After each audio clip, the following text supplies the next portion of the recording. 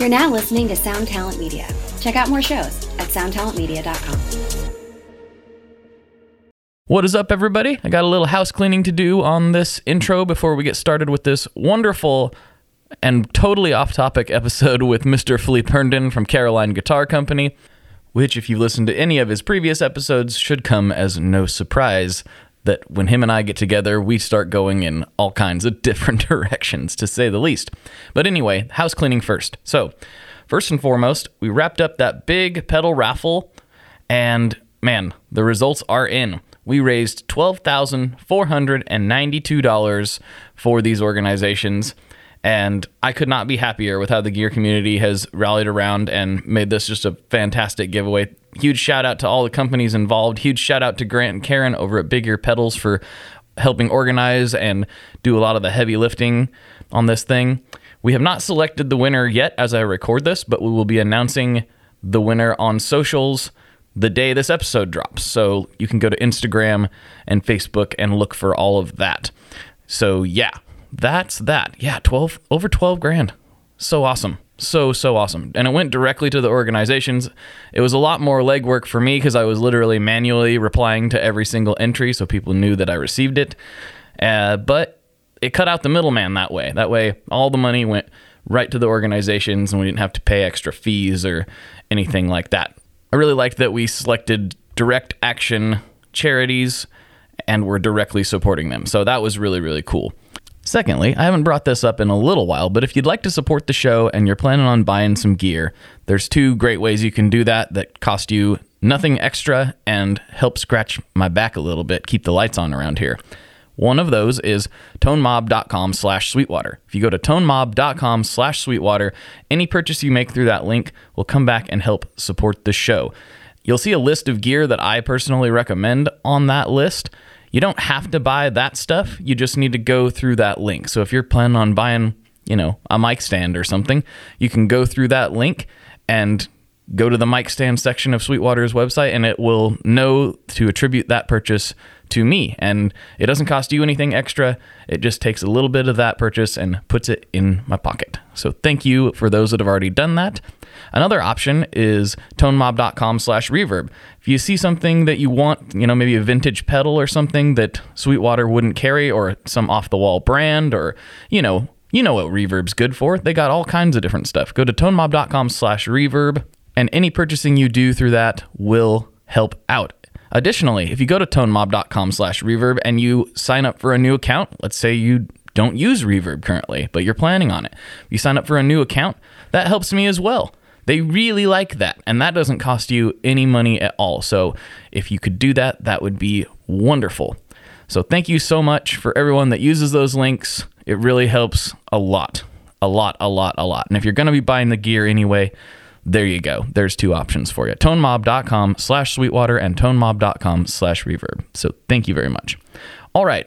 That was a long intro. Let's stop. Let's get this show on the road.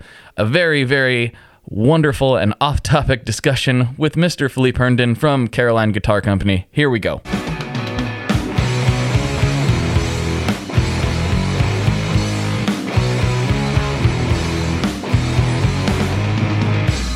Hello, everyone. Welcome back to another episode of the Tone Mob Podcast, a show about guitar tone and the people behind it. I'm your host, Blake Weiland, and with me today, I have, returning, the legendary Philippe Herndon from Caroline Guitar Company. What's going on, my dude? Hey, how are you doing, my man? Good to hear from you. Oh, man, I'm doing pretty good, all things considered, to be totally honest and clear. You managing the... hanging in there, basically. Which is managing the good. Dystopia. Yeah. I have to be honest. I've said this on a couple episodes, but it really freaked me out when things were rolling in, like probably more than necessary. Not that I'm not concerned. I'm still very extremely concerned, but it's like, okay, my tension has like settled a little bit, and it's like, okay, this is just what we're doing now. Okay. Yeah. I saw that that meme going around of John Krasinski where he's showing the two bar graphs. It's like March, it's like COVID is like a small graph. It's like fear of COVID is giant, and then it's like now it's like COVID is big and fear of COVID is way low, Yeah, I don't think that's not really reasonable, but that seems to be a very consistent attitude with everyone I talk to. Even those that are very concerned and aware, they're generally like, well, people are just generally a little bit less freaked out than they were at first. I don't know why. I definitely feel that way. Yeah. It makes no sense at all. It's boggling, and I just want things to get back to normal, and the way we get back to normal is by being responsible, wearing our masks, keeping our distance, restricting things, and trying to starve this thing out. I wish there was a way we could rally people around trying to starve this thing out. We can have baseball and live music and bars and all that stuff again when we actually do our homework and starve it out, and it breaks my heart a little bit, but we'll see if maybe there's the wake up call. Here in South Carolina, the wake up call seems to have been the state superintendent announced that she may just not let schools reopen. And all of a sudden it's like, like you can just feel every Gary and Karen that's been going to happy hours just all of a sudden just like drop their drink, just like, yo, what? like, yeah, you'll be homeschooling again in August. And it's like, you're kidding. You're kidding. Like, right. And I think that seems to have gotten people's attention here a little bit, because I got to be honest, I'm terrible at homeschooling. I'm really bad. I mean, well, my son just turned 5, and so I'm like, what? So that's kind of a weird transition anyway, right? Now he's going to be maybe going to school, right? Yep. Yep. Which is a weird transition without some sort of plague. Yeah. And now it's like it's going to be even weirder. Like, because who knows what's going to happen. Oh, Oregon's kind of strange because we've had one of the lowest case counts out of any of the states pretty much this whole time. Yep. And you guys in Wyoming. Yeah, which doesn't really make any sense because we're sandwiched between California and Washington. I don't really understand that, but we did shut things down pretty early and whatever. I don't know. It's weird because we're definitely seeing a spike right now, but since we had so few cases, it's still like way lower than anywhere else. So people still are kind of like, huh? What's going on? Yeah. I don't know. I have no idea. I'm not an infectious disease expert. I just know that I don't go around and lick doorknobs. That's what I know.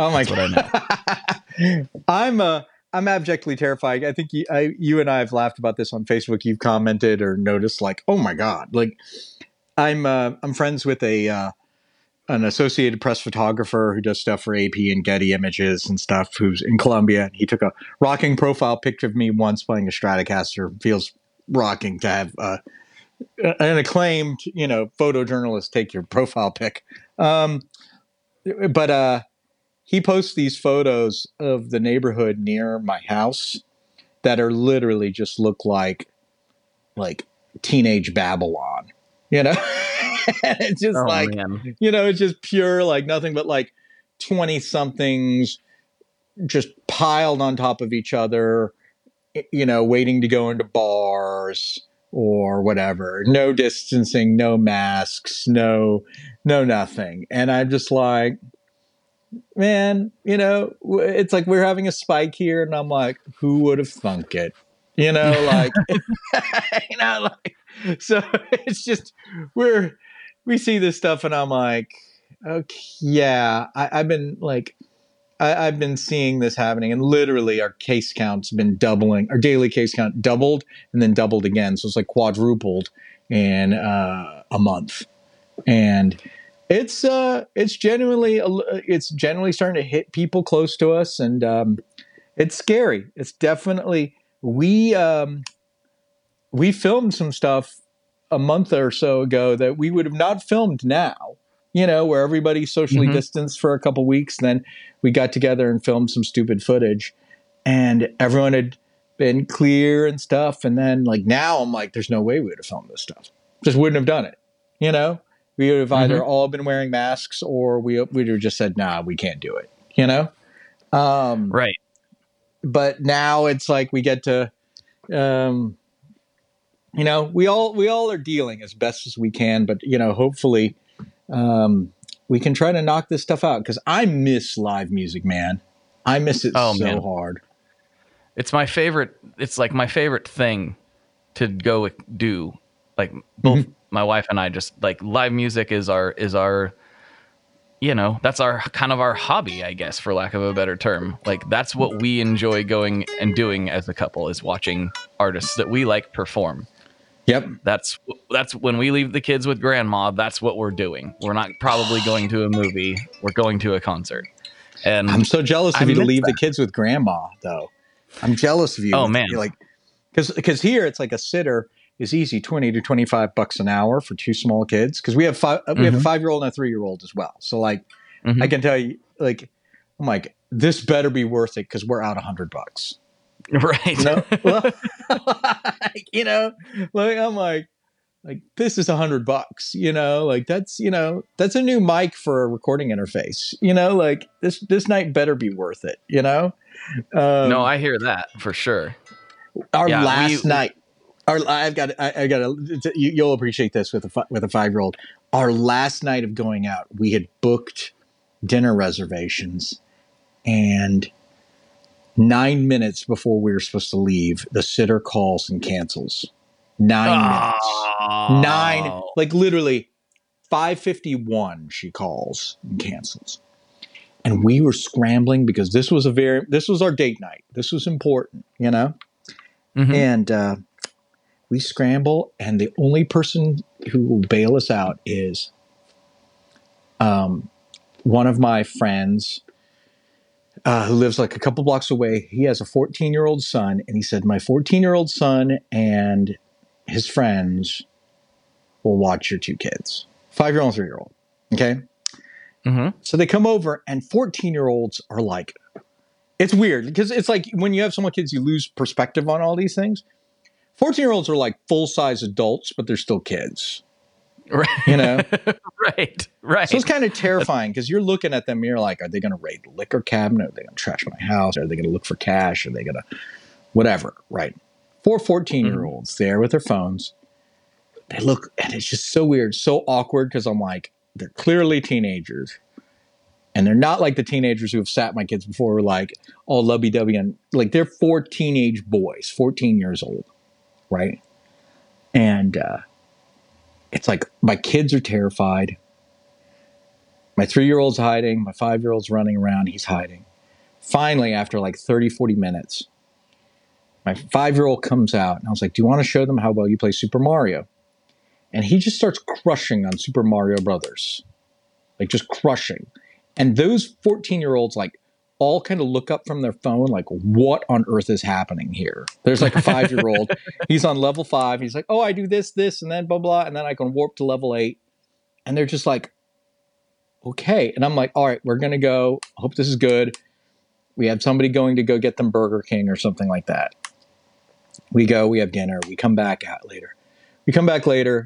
9 something. I'm like, wow. And the kids are literally just sitting around on their phones in our living room. I'm like, what happened? And they're like, Raymond, your 5-year-old, or Mia, the 3-year-old, got into her jammies. She used the potty once. It wasn't bad. Blah, blah, blah. We drew short of straws. One of us got it. And then promptly fell asleep on top of like one of the dudes. Like literally he's holding a 3-year-old like baby Yoda. And the 3-year-old just goes, falls asleep. And he's like, okay. So he's like, he does what he thinks he should, which is he puts her in bed, turns the lights out. I'm like, you did ace work, man. Perfect. You know, what happened with Raymond?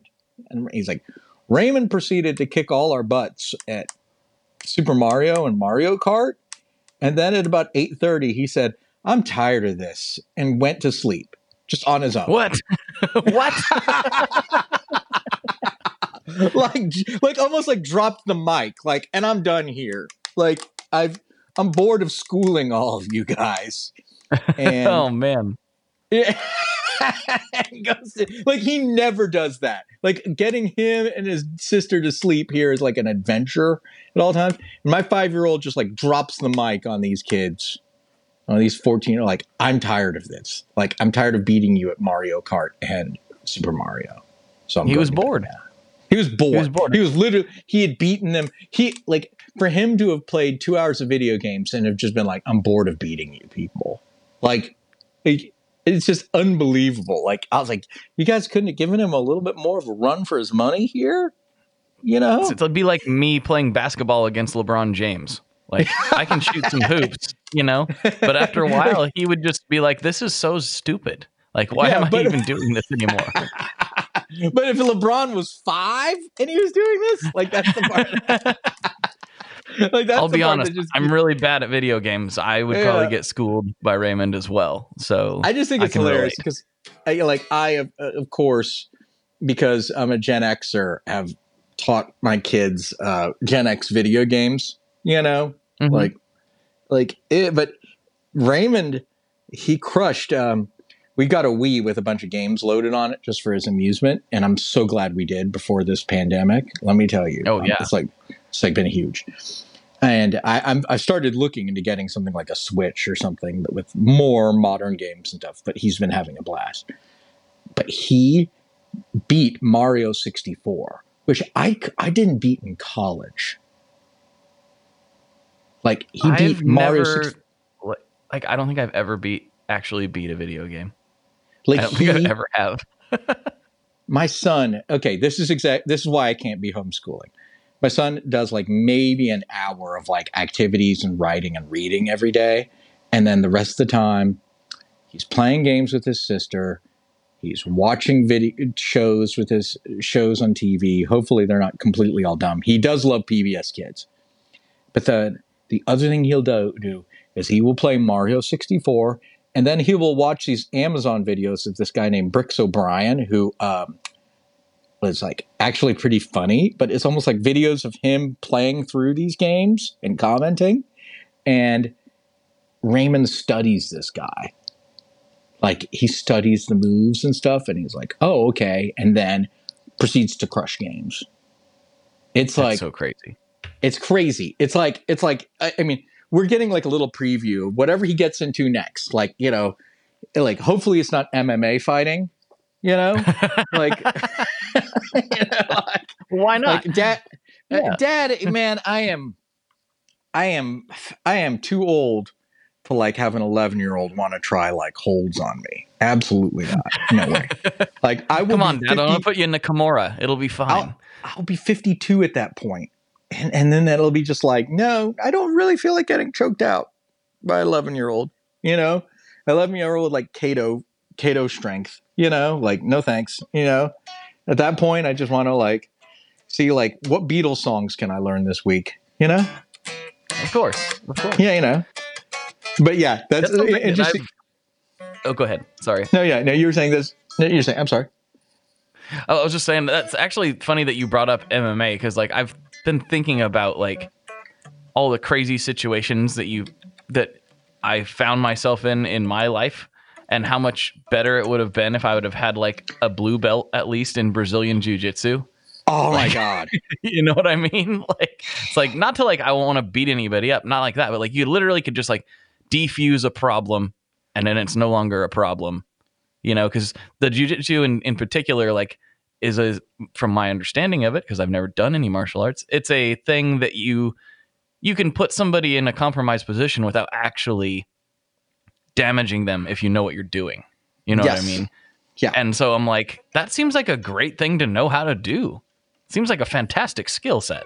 You know, I've really been thinking, like, once this is all over, like, wonder if I should put my kid into a class like that, and also maybe join one myself, because I'm not that old yet. Maybe I should like learn some of this stuff. I don't know. You know who's great at that stuff is, do you know Matt from Ren and Cuff?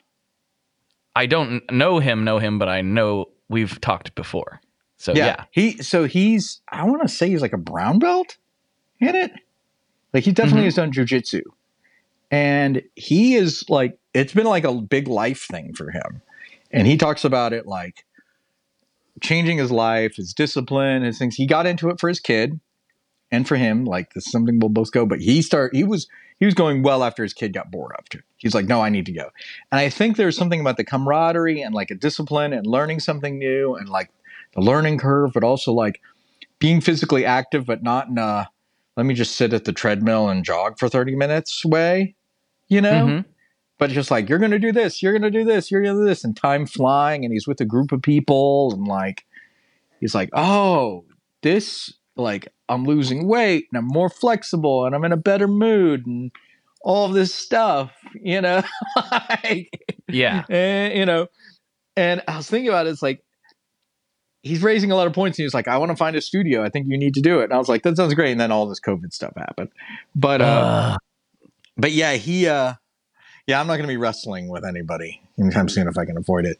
But I saw a great column by like a black belt in jiu-jitsu, and someone was asking him how to diffuse situations. He's like, well, the first recourse is to not get into a fight. Do it. So like, try to get out of it, run away. Yeah. Whatever. Like he was giving these great tips, like, some guy comes up to you and is like, hey, I saw you. You were looking at my girl, right?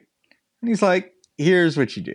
You say, I'm sorry. I mistook her for someone I went to high school with. She looks a lot like someone I went to high school with. I didn't know that was your girl. I swear. I wasn't sure if it was who I knew or didn't know. Let me buy you a beer. Okay? Mm-hmm. He's like, let me buy you and your girl beers. He's like, you get out of there. You spend $12. $12 is way less expensive than like a deductible. Right. Because like, even if you win a fight, like now, like when we were kids, man, we used to just wind up and like hit each other, you know, like, oh yeah. Yeah. Like 100%. I was like, damn, like this was like some octagon stuff that we did when we were in like up to 5th grade, you know? I look back on it, I was like, this was like full on haymakers and, you know, uppercuts and everything. And now I'm like, as an adult, I'm like, if I hit somebody that hard, I probably would break my hand too. And I'm like, great. So now I've got to go to the hospital. And like, can you imagine going to ERs now with like COVID era when you're like, you're masked up and everyone's in N95 and you have a broken hand and you're trying to say, I'm sorry, I broke my hand, got in a stupid fight, you know? And then you're in a walled off room and you're paying $3,000 for them to put a couple fingers in splints. And you're like, $3,000. That was 30 babysitters. That was 30 nights. You know, that was 30 nights out. You know? Yeah. I think that was about 30 shows you could have gone to see. 30 shows. So many shows. Yeah. It would have been such a good time. And now I'm just sitting here with the splints on my finger. Yeah, because I got into a fight. Like, great. Like, just like, you know, like what and shows that's if am you I gonna won. have to skip? That's if you win the fight. Yeah. If you lose, who knows what you're dealing with? Who knows? Because like, yeah, you have a tooth pulled or some stuff. Ugh. Let me tell you. I've had to deal with an implant recently, like a dental implant. No fun. Ooh. Yeah, brutal. I say do whatever you have to avoid that circumstance. That's no fun. Yeah, I think about the things that we used to do, and even like in middle school. So in middle school, I don't even understand how they let us do this, to be perfectly honest. Yeah. But every lunchtime, I would inhale my lunch as fast as possible so that we could have maximum basketball time. But I'm here to tell you, it was not basketball. No. It was basketball combined with rugby. Yeah. Combined with a little bit of street fighting. It was the craziest thing. Like, we would just like fouls didn't exist. Like people like you'd be dribbling to the hoop and somebody would just tackle you. Yep. and I don't know what the rhyme or reason for it was. And then like, you know, I think back and I still feel awful about this to this day. Yeah. I feel entirely awful. But this kid tripped me like on purpose. We did it. It was all in good fun. Like nobody was mad at each other. This is what you did. And this kid tripped me and I fell right on my face and I was like, that's it. And then I was like, I'm going to have to get him for this. You know, gotta get him back. Payback. Yep. It's time for payback. Uh-huh. Yep. And so he's walking away from me and I trip him real good, just like he did to me, except this kid falls right next to the bleachers, cracks his forearm on the bleachers and breaks his arm. And Oh, I'm just like, man. no. And he's like my friend. Like I was like, no, I'm so sorry. Like really genuine. I walked to the principal with him, explain what happened. And like, he's like, in pain, obviously. But like, it was kind of I think if that was to happen now, it would be a big deal. Nothing came of it. Like he made fun of me and like made me feel bad for the rest of the year. And that was like the extent of my punishment. Like that he was, he wasn't God. like, you might be in juvie. You might be in juvie now. You might be in exactly. juvie. I know. But back then, the phrase that comes to mind is if you've seen The Running Man, when like Jesse Ventura is mad that they're suddenly trying to bring him into the hunting Schwarzenegger. It's like, this is unacceptable. Code of the Gladiators. That's what I think of. That's pretty much what it was. Of it now. Like, yeah. You broke his arm. That's unacceptable. Code of the Gladiators. I still feel bad about it. I'm sorry, Chris, if you're listening to this. Chris, I'm still feel bad about this. I really do. So like in 7th grade, I have a similar story to like this. Our recess, like you're right. Like there was like free time where it's like if you finish your lunch early, there was like 20 minutes of free time. It was everything from like basketball to like people just throwing balls at each other, playing spread eagle, on the versus like just fights, just bullying, it was out of control. And I was kind of a big kid in 7th grade. Like I grew, I want to say I was like 5'6" and like $130, almost $140. So I wasn't getting picked on much in 7th grade. I was kind of a bigger kid. I got a little bit of, sometimes people, but I remember there's this kid. I'll remember his name. And if he's hearing this, like the world owes him an apology. There's this kid. His name was Scott Pickering, if I remember correctly. And the kid was like 6 feet tall in 7th grade, like 5'11", 6 feet, probably $150 to $160. And he kind of had long hair and kind of a mullet. And I just have memory of just him just trying to walk and mind his own business and people just yelling and calling him names, just swarming him, just swarming like, yeah, you're stupid. Yeah. Like in my brain, that's the image I have of Scott Pickering. And guy was so gentle and just trying to mind his own business and such a sweetheart and such a, and one day near the end of 7th grade, I'm like getting a paper. I'm picking up my notebook and I'm not a small kid. I'm not tiny, and I'm getting a paper and I turn around and I bump into Scott Pickering and I am just on the floor, like he is just like, it's like one of those like hockey checks when a guy wasn't looking where he was going and a guy just clears him out. Boom. Right. Like I am on my back, legs spread, papers everywhere. Just books in the air, just boom, like boom down. And people are like, oh, like I could hear it in the classroom, right?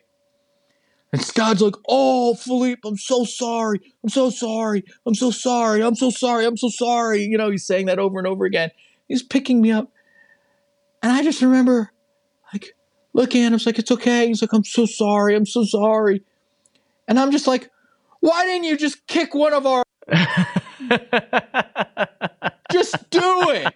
Just like I just felt like horrible for him for what he did. I was like, he should have just taken like one of us and just boom, just Zangief kid him. Just power boom. slammed him. Just knock it. Like he wasn't even trying. And he had me completely confused and spun and boo. He should have like picked one of us. He could have picked me. He could have picked any of us. And just one good like bang, like not even have to throw a punch. He could just lowered her shoulder and dropped us, and it would have been like, oh, it would have been over. Yeah, he would have had a fine freaking junior year, fine 7th grade. He could have had a fine 7th grade, been left alone, probably whatever. I hope the kid grew up to be an internet millionaire. I hope he did. I hope he I hope he's driving around in like a fleet of Teslas, and he has security, and he gets bottle service at every discotheque, and whatever. Like, I hope he has the best, because he had it so unfair. Like, if there's justice in the world, that guy is like a senior tech developer for like Wyland Yutani Corporation or something, or he's like, he's an early shareholder in Amazon, and he's right now waiting out COVID at some like resort, he's like ordering Mai Tais and surfing every day, Scott, if you hear this, just let us know how you're doing. Like, hopefully this is all true. I don't know if Scott's listening to this right now, but I don't know if he is. But if somebody knows him, if somebody knows this Scott Pickering who grew up in Dallas in the 1980s, I hope you're doing well, man. And you should have just beaten one of our butts. you should have just knocked one of us out like Ice Cube did to Debo in Friday. Just knocked one of us out. Boom. Like, just teach us a lesson. Like Sean Penn in that movie Bad Boys, when he's like first in prison, like first day in prison, like he fills a pillowcase full of soda pop and soda cans and beats somebody up and gets thrown in isolation, but he's left alone the rest of the time. Mm-hmm. Like, all right, I guess that's how you got to do it. Like just thinking of thinking of junior high and middle school, it was like now I talk to parents like, yeah, I got to keep my kids in the honors classes. I can't let them fall into Gen Pop. I'm like, wait, you call it Gen Pop? Gen Pop? Yes. For real? Yes. They call it Gen Pop. They're like, my kid, I'm like, you better stay in those honors classes. You are not falling into Gen Pop. No way. Not in that place. It's like, dang. Man. That's harsh, man. I know. That is harsh. I was definitely in Gen Pop. Like, I had like one advanced English class that I was in, but I was like not. Oh, you can probably tell by the way I talk. I was not an academic in any way, shape, or form. I don't buy that. You sound too intellectually interesting. Well, it's not from anything that happened in school, if that's the case. Must have. School, you done let me down. School, what school taught me was how to game the system. That's what I learned in school mostly. It was funny. I was just talking about this with some friends the other day. Like, what did you some people who like some of my friends got an awful lot out of school, and I did not. I did not get hardly anything. Very, very little came out of my education experience. And it wasn't necessarily because I had a poor school. I just think that it's not a system that I thrive very well in. I don't know what it is. I don't know. Can't explain it.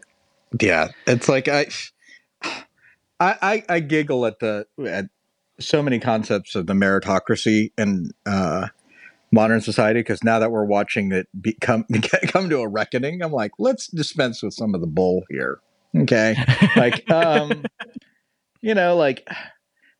I went to a fancy prep school. I had good grades. I got into a fancy college. I went to fancy college. I promptly screwed it up for 4 years. Like, just did enough to like not have them like give me the you know what I'm saying? Like, not extinguish my flame on Survivor Island, Right. The bare minimum. The bare minimums, And I remember like just thinking about this, looking back, I'm like, I'm going to school and I don't know what on earth I'm going to do. Like my senior year of college, I'm like, what am I going to do? And I go to career services. I'm like, well, I might as well go to career services.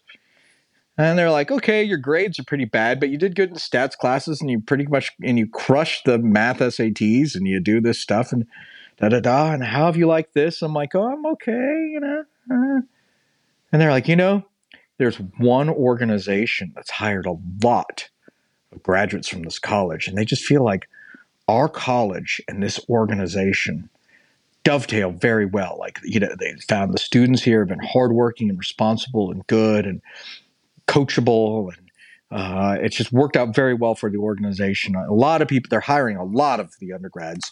They're starting at 35 grand a year, which in 1995, 96 was pretty good money at the time, for someone fresh out of college. Hell, people would take it now.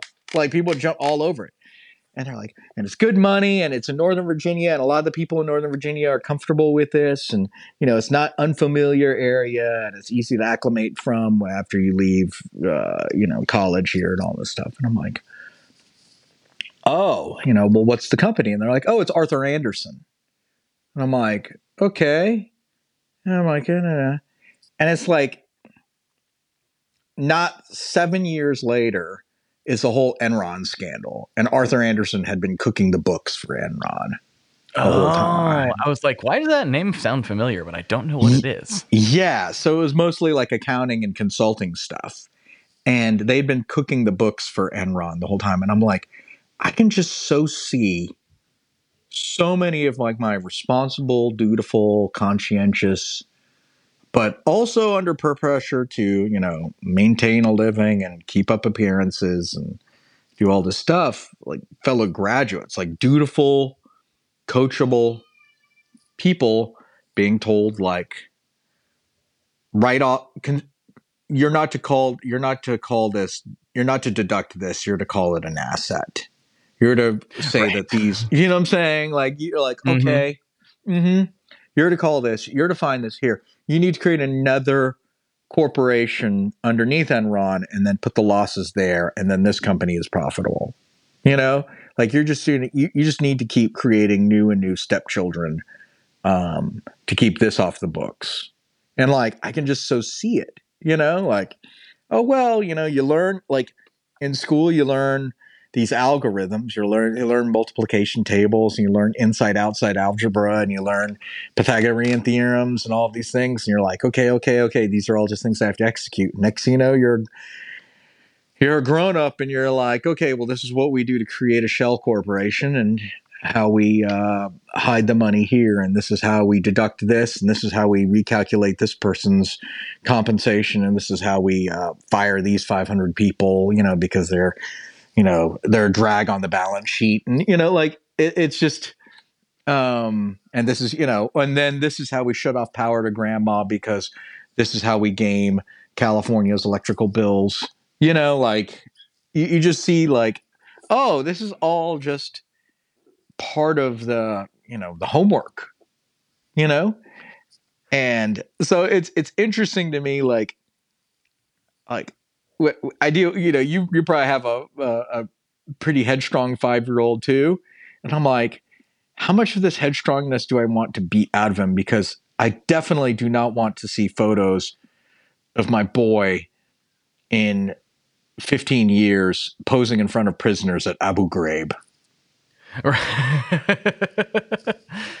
Yeah, like, I know. I kind of want him just kicked out of the army by then,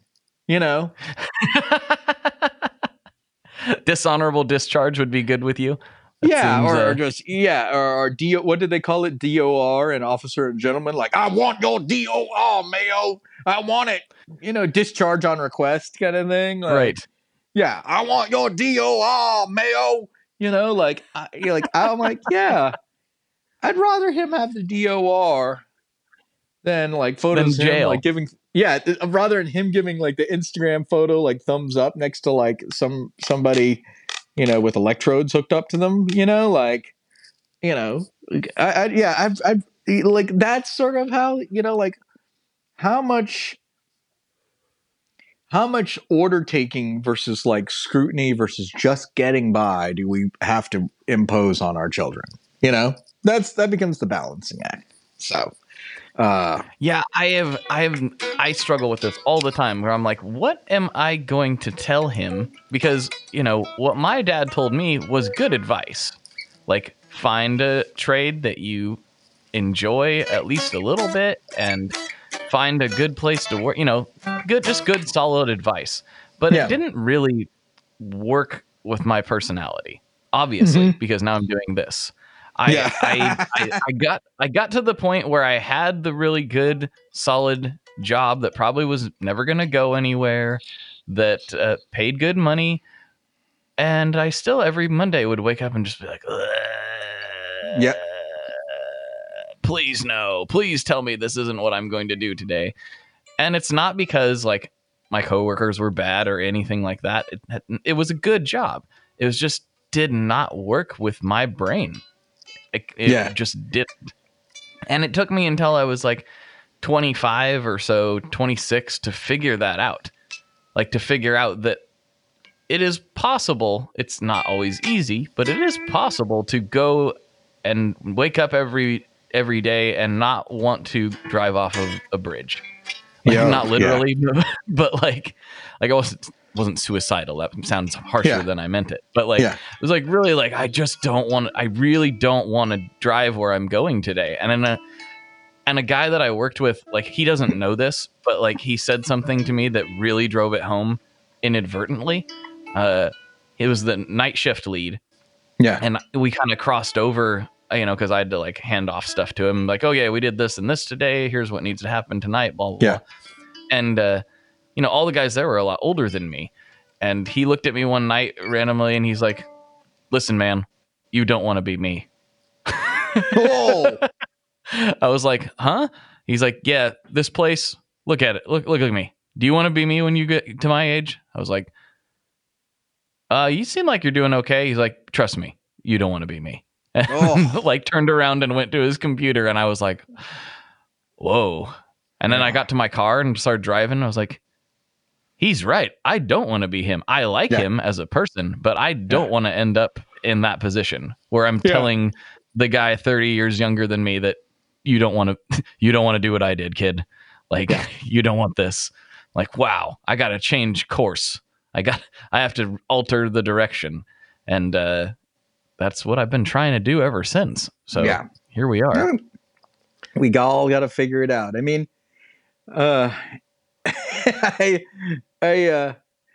think about it in the wake of everything going on between COVID, between the protests, which I 1000% support. I mean, I probably don't want to wander down a political line, but I am just like, I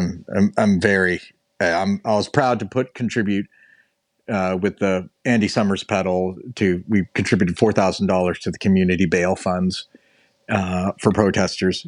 But like, just thinking about like what we expect and what we were promised, and maybe some of it is BS, like just being able to like, I've found like I was getting a little frustrated living here in Columbia before this. And now I have this weird, I'm lucky, my wife, it's like we realize we are lucky. I mean, or sometimes you can lose sight of that. I'm like, 2 healthy kids. We're crammed into a little house, but it's fine. We have a roof over our heads. We have food on the table. And I get to do something fun, like it's really pretty good, and in a weird way, I find myself really, really deeply missing some of the day-to-day or week-to-week stuff that I worry about going away permanently. I miss picking up smoked wings from this place every Tuesday that had them. I miss, I miss my local coffee shops when I was like, you know what? I'm sick of doing accounting in my office. I'll just go get coffee and sit and do the accounting there. I miss the place I used to work out. I miss the place I used to pick up an omelet, or late breakfast. I miss a lot of these day-to-day places. I miss there's like one batch of shops that like, I remember I'm like, man, I once spent money in 5 different shops in this little batch, like these little like neighborhood near us, in an hour. You know what I'm saying? Like I bought shoes at the skate shop. I dropped off a guitar bag and some shoes for repair at this like shoe and luggage repair place. Picked up coffee, went to the record store and bought albums on vinyl, like picked up tacos for carry out. I'm like, I hit 5 businesses in an hour, and that's stuff that like, I really hope that stuff can come back, like that's the stuff that scares me and worries me, because I'm like, I know each of these small business owners, and every one of them was on really narrow margins, and Of course. it's like, we've been lucky. Like, I mean, like, we've been making pedals. We had pedals in the pipeline. We had new products out. We've been we've been strapped for getting supplies. That's an entire other story. Oh, Like, yeah. You and everybody else. Me and everybody else. I knew this was going to be bad when, like, I tried to order a part we needed from China that's normally like a 4-day turn, and like the website was down. I'm like, this Chinese website is never down. That's not a good sign. And then I Not a good emailed sign.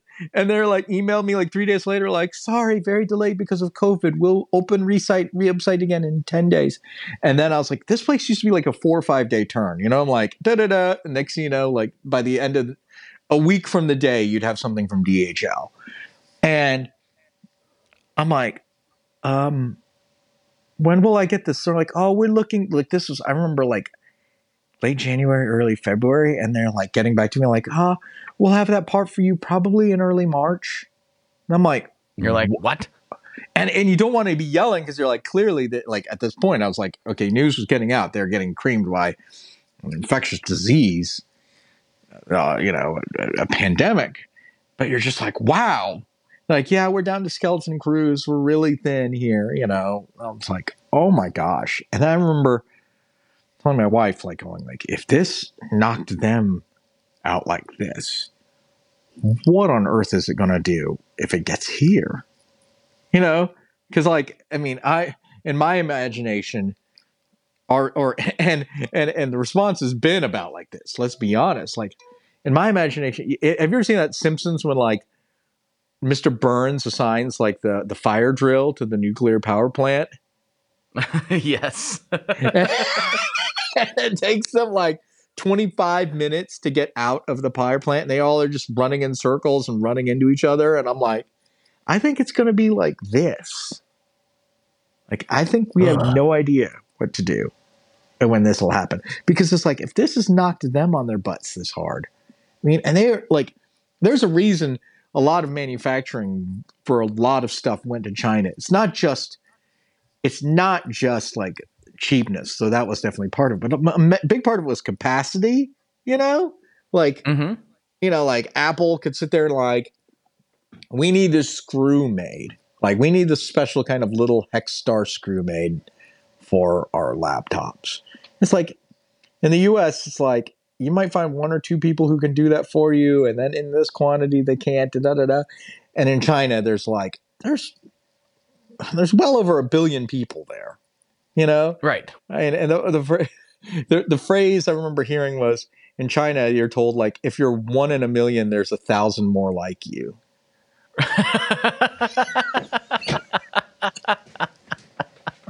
I've never heard that, but it's totally true. Isn't it amazing? That's so crazy.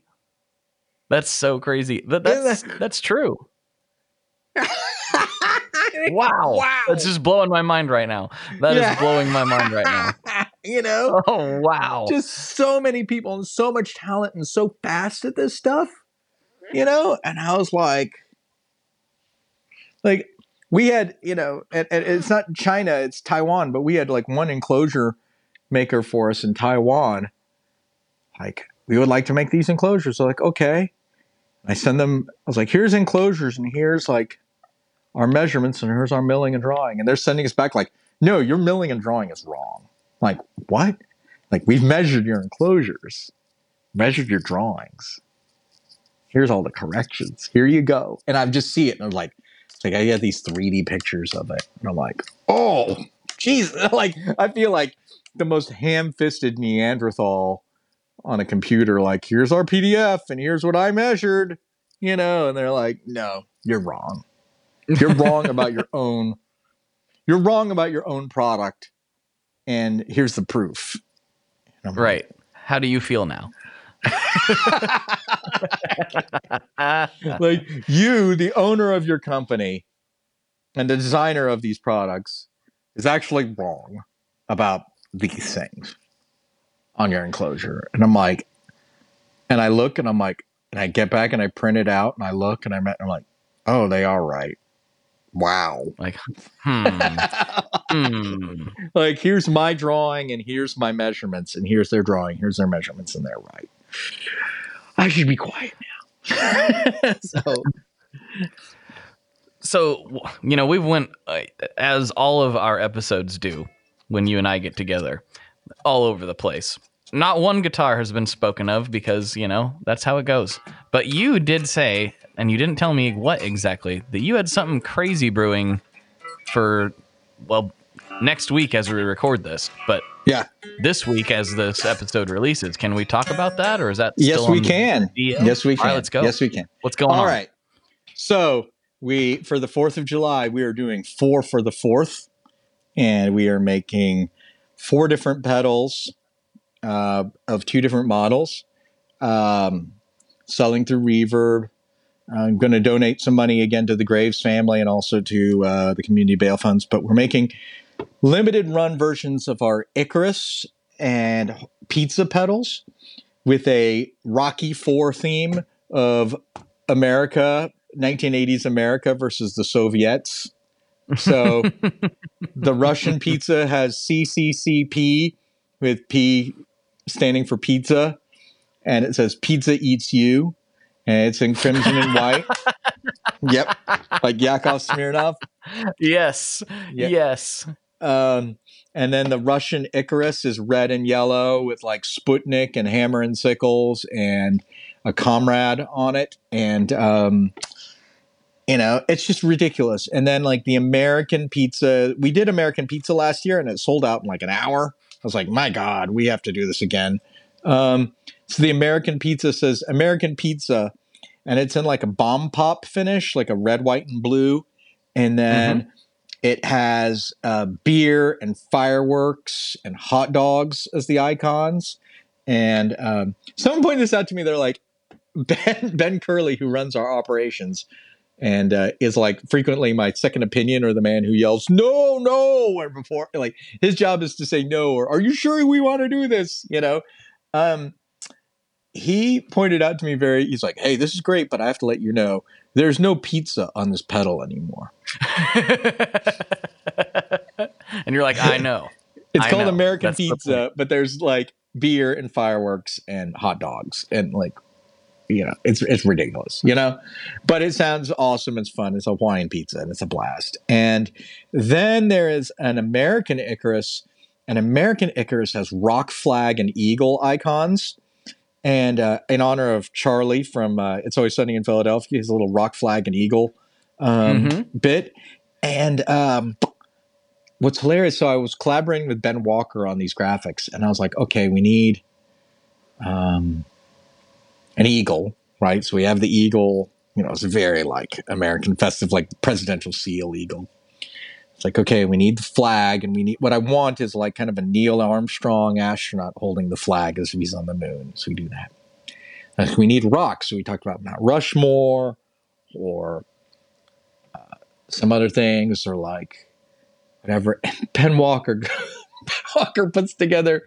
He's amazing, by the way. He collaborates with me on our graphic design since 2015, and he is the main poobah of operations at Image Inc., which is a screen printer that does T-shirts for a lot of companies in our industry, like a whole bunch. You know, I could name drop a bunch, but if there's good likelihood, like if you have a cool printed T-shirt in our gear pedal industry, there's a good chance Image Inc. did it.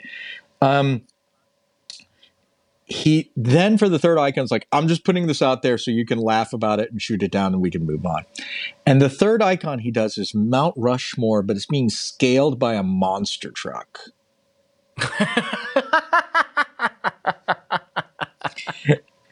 And I was like, America.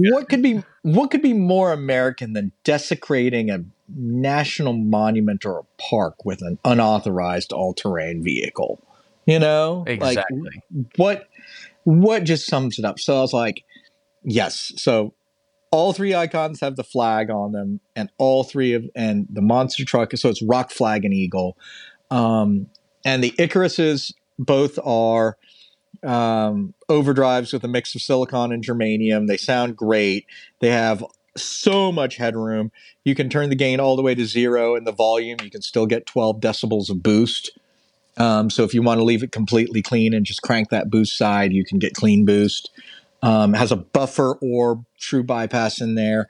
Thing sounds really good, and it's fun. And we give a portion of the proceeds to the wife and child of Aaron Graves, who passed away, who basically had me mod his first Icarus, and that became sort of the model for what we do with these pedals. I gotta say, just like, it's just fun. We're getting to do some stuff, and it was nice that, like, I don't have to ask permission from the corporate to do these stupid things. And then we filmed this ridiculous video. I've been fascinated with like conspiracy videos on YouTube where there's just like the real truth. The absence of the evidence is proof of the conspiracy. Like very. Oh yeah, I love that stuff. The government is so good at covering this stuff up. We're like, all that stuff that we decided like to cast me as a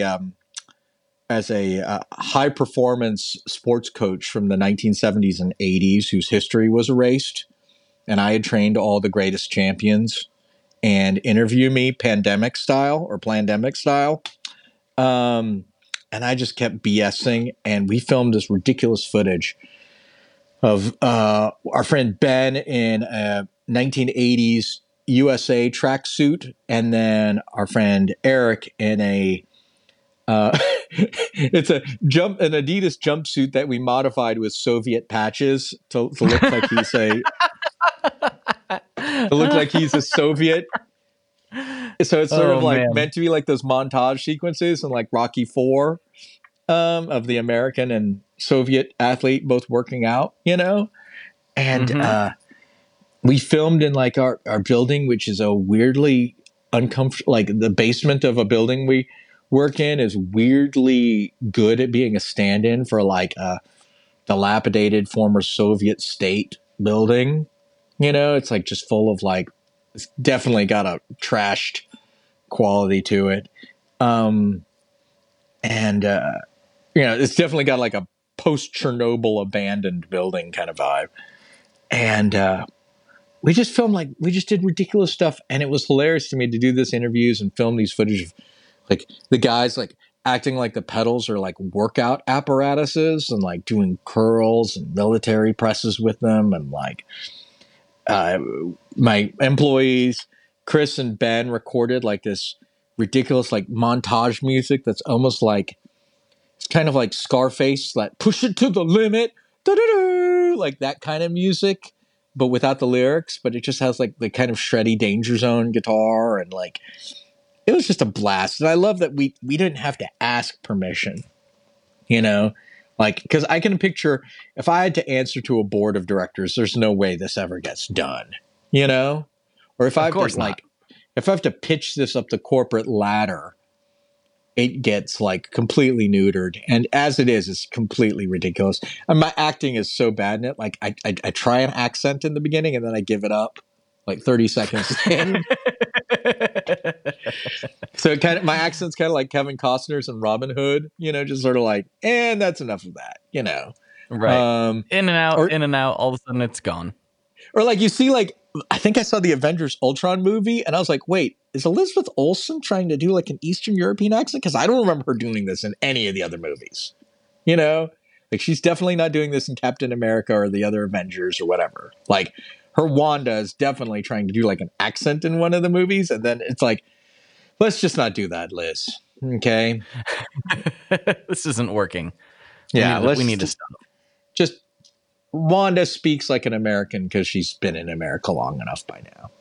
Okay, like let's just run with that, And so Yeah, it's just fun, and we're getting to do something, and it's nice to make this pedal. And we'll probably do a wider release of this pedal because it's basically our Parabola preamp or our Meteor preamp, but just mainly as an overdrive, as a separate drive. Because people are like, how can I get this part just as a drive?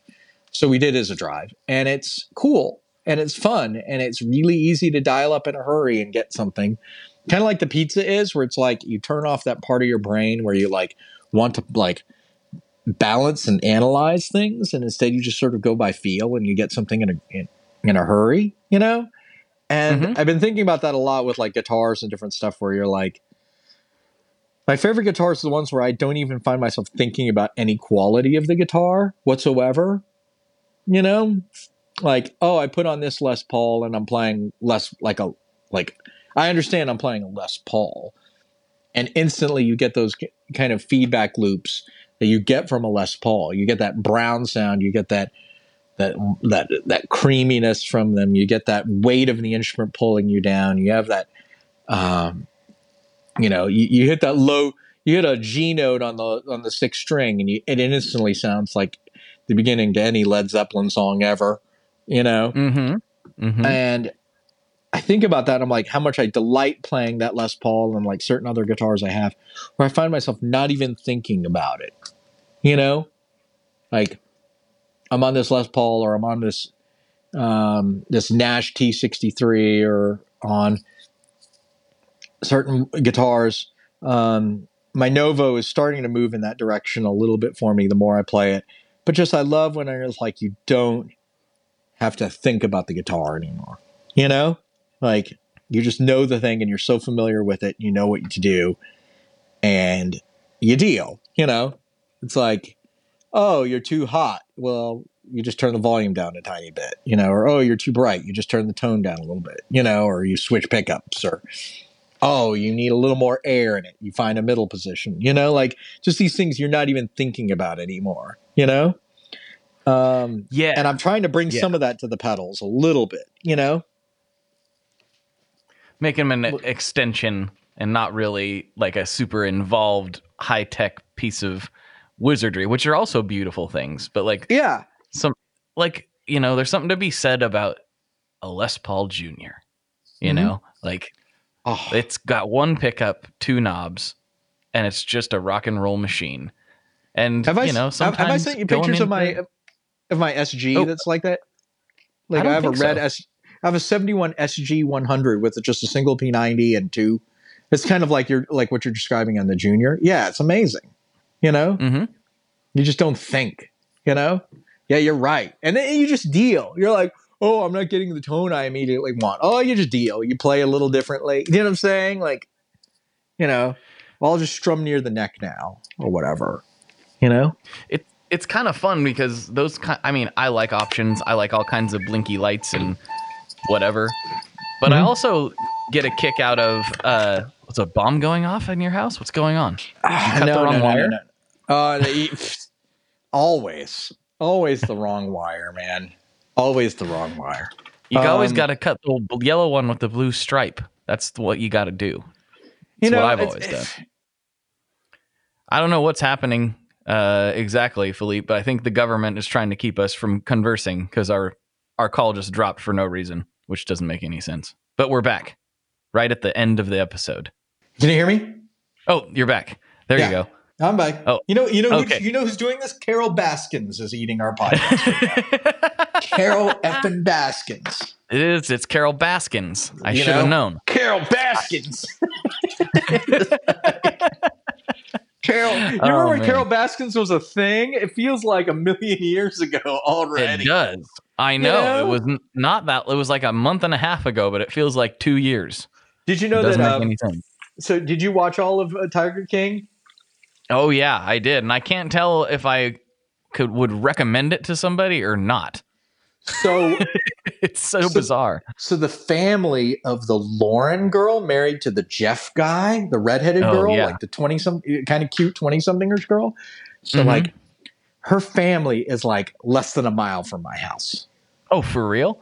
Yeah. I was like, what must they be thinking watching this? Or did they know this already? And like, there's like Surely all kinds they of knew. gossip. There's all kinds of gossip happening around Columbia, Facebook, and Twitter when that stuff was happening. People like just come out of the work or like, I went to high school with that girl, like all kinds of gossip and all kinds of stuff. But I'm like, he's like, you better be on that treadmill, honey. If you have that baby, I want to pick the nanny, and I'm like, oh God, this is so awful. Yeah. That guy is he's like the antithesis of everything that I'm trying to be. Yeah. Is that affliction t-shirts? You know what I also saw as frightful is I could picture a whole bunch of incel dudes watching Doc and Jeff and that whole world and thinking, I can't hook up with a lady. I gotta do this. Is what I gotta do. Yeah. And I'm like, apparently, oh no. This is the way forward. Yeah. I can't say I'm unsympathetic because you look at Jeff and you look at the Lauren and you're like, dang, dude, you're kind of hitting out of your league right now. It's like, huh? Well, maybe there's something to this, but it's like, no, please don't. Please stop. Yeah. Or stop everything you're doing. Or the Doc Antle guy with his weird harem. Like, yeah, that's in Myrtle Beach. That is less than like a couple hours. I've played shows there. And I'm like, wow, Myrtle Beach. A weird harem there, And like, the whole thing. Ooh. And it feels like a million years ago now. I feel like I might as well be describing what it felt like to watch Superbad in the theater right now. It does. It feels like almost the same thing. Yeah. It's so weird. Far away. Like, are you talking about 2004 or something? Like. Mm-hmm. Man. Yeah. Well, it feels like a million Philippe, years ago. Yeah. We did get cut off like right as I was going to ask you something that I've never asked you. Yeah. Because we're right at that hour mark for the main episode. Awesome. And we've added a classic question in since the last time you were on the show. So nice. Since I already talked to you about pizza and all that stuff, here's the new one. What is your favorite boss pedal? Favorite boss pedal. I have a secretly weird favorite boss pedal. Kind of a surprise. My first instinct is to say the digital pitch shifter delay, the PS3.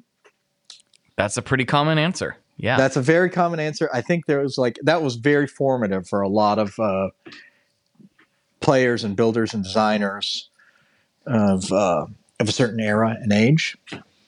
But I'm going to go with a surprise here, I think. My favorite boss pedal is the LS2 line selector. Ooh. That is I don't think I've had anybody pick that one. That's because a new here's one. what the LS2 does. The LS2 can do A or B switching and has two loops with two separate 20 dB boosts on either of them. And you can set up two different effects loops, and you can either choose A or B, or A to B, like A through B, or A and B in parallel, or A and B in parallel on bypass. Like, you can do a bunch. It's almost like the ancestor of something like the Swiss Things by EQD, or like the one that Old Blood does, the mixer, right? The signal blender, yeah, signal blender. So the LS2 is almost like the ancestor of that, right? You got the two loops. And it solves so many problems. Like, I mean, I've seen guys like, I play a P bass and a jazz bass, and I just have a line selector, so I just switch which one, A or B, so I get a boost if I have to go to the bass that's like less loud, Mm-hmm. Or if they're playing like an old P bass and like a Stingray or some hefty pickup thing, they can go that, It's fantastic if you're bored with your existing distortions to take a line selector and then set up two loops and then let's see what happens when we mix these, or let's see what happens when we series these things, or let's do a straight A-B comparison between these things, just see if I'm hearing things right. You know, like it's just an incredibly useful thing that can like refresh a lot of stuff in your playing, especially in a studio setting where you're like, let's see if we can create some kind of hybrid of these sounds. I just think it's like the most underrated Boss pedal. You find them for less than $50 all the time, and they can just rejuvenate a whole bunch of stuff in your setup. You know, like I just think it's just a massively underrated pedal. I don't think I could go. If I ever start getting very serious about home recording again, I don't think I can go. I think the three pedals, I'd say the three Boss pedals I think people absolutely have to have are the TU2 or TU3, because you need a tuner, right? You need the NS2 noise suppressor, because sometimes you just got to quiet a darn awful sounding thing down, you know? But then NS2 also has a loop as well, so you can quiet things in a loop, you know? So if you're like, we need this phaser, but we don't need the constant whoosh, whoosh, you know, thing. Like, can we gate just what this phaser is doing? You know, and you can gate that. And then the third is the LS2. I just think those are all like kind of marvelous utility products, well thought out. You trust them. You can get them anywhere. You know, it's like you got an AB between two different amps. It's like I've had so many different AB and ABY boxes that mess up and fail, and home gate guys and and it's all of a sudden you're like, oh wait, I just grab LS2 and put it at the end of my rig and feed it to 2 amps. Boom. You know, done, ready to go. Yeah, and I like that answer. Yeah, that's a solid answer. I'm surprised no one else has brought up the LS2. That is a good one. I just think it's one of those things. It's like for 40, it's an amazing gift idea. Oh yeah, especially for the price. You can really. I need to get something for somebody. I need to get something for somebody for less than $60, and something that maybe they'll put to use. And it's one of those gifts. Like I always remember the coolest gifts are the ones where you're like, you're not that crazy about the moment you get it, but then all of a sudden it just like grows on you. You know, like at our wedding, my one couple gave us a Wusthof knife, and we didn't really think much. I was like, oh, okay, chef's knife, whatever. It was like 16 years later, I'm still using that Wusthof like 5 times a week, you know? And I'm like, gosh, this is the best gift. You know? Like, I've gotten it resharpened twice, and it's just amazing. And I'm like, oh, and if that one's dirty, I'm like mad. I'm like, I should just buy like 6 more of these, you know, like it's so good. At the time, I was like, oh, someone bought us a knife. Okay. You know, like, and I feel it. Yeah. You know, LS2 is like that, you know? So if you're struggling with a gift for a fellow guitar player, something that might be useful or save their butt, and you just want to not spend too much money, I say an LS2 is a good choice. Perfect. Well, thanks so much for coming on today. This has been long overdue. I'm so happy we did this, and I'm ready to slide over to Patreon if you are. Dude, I'm in. Count me in. Let's do it. Awesome. All right, everyone. For Philippe, this is Blake, and as always, folks, good luck and good tones. Woo! All right, there you go, folks. There you have it. So, check out Philippe's stuff. He's one of my favorite people. He's such a cool dude. I could talk to him all day, and it would just make me so happy. We actually did talk extra. We talked a little more for Patreon. So if you go to patreon.com/tonemob, where for $5 a month, you can help support the show and get extra content delivered to your ears every week. So if you enjoyed these conversations, there are more. There are a ton of episodes over on Patreon exclusive for those people. Thank you to everyone who supports the show over there. And yeah, lots of extra juicy content for you, including more conversation with Philippe, which is dropping the same time that this episode drops. So go check that out if you'd like. And make sure you check out Philippe's Pedals, Caroline Guitar Company, the whole thing. It's a great time. In the meantime, I will be on all the socials at the Tone Mob. You can hit me up on Instagram. That's my favorite platform, and that's where I spend most of my time. Or the Tone Mob Facebook group. If you go to Facebook and search The Tone Mob, you'll see a private group come up.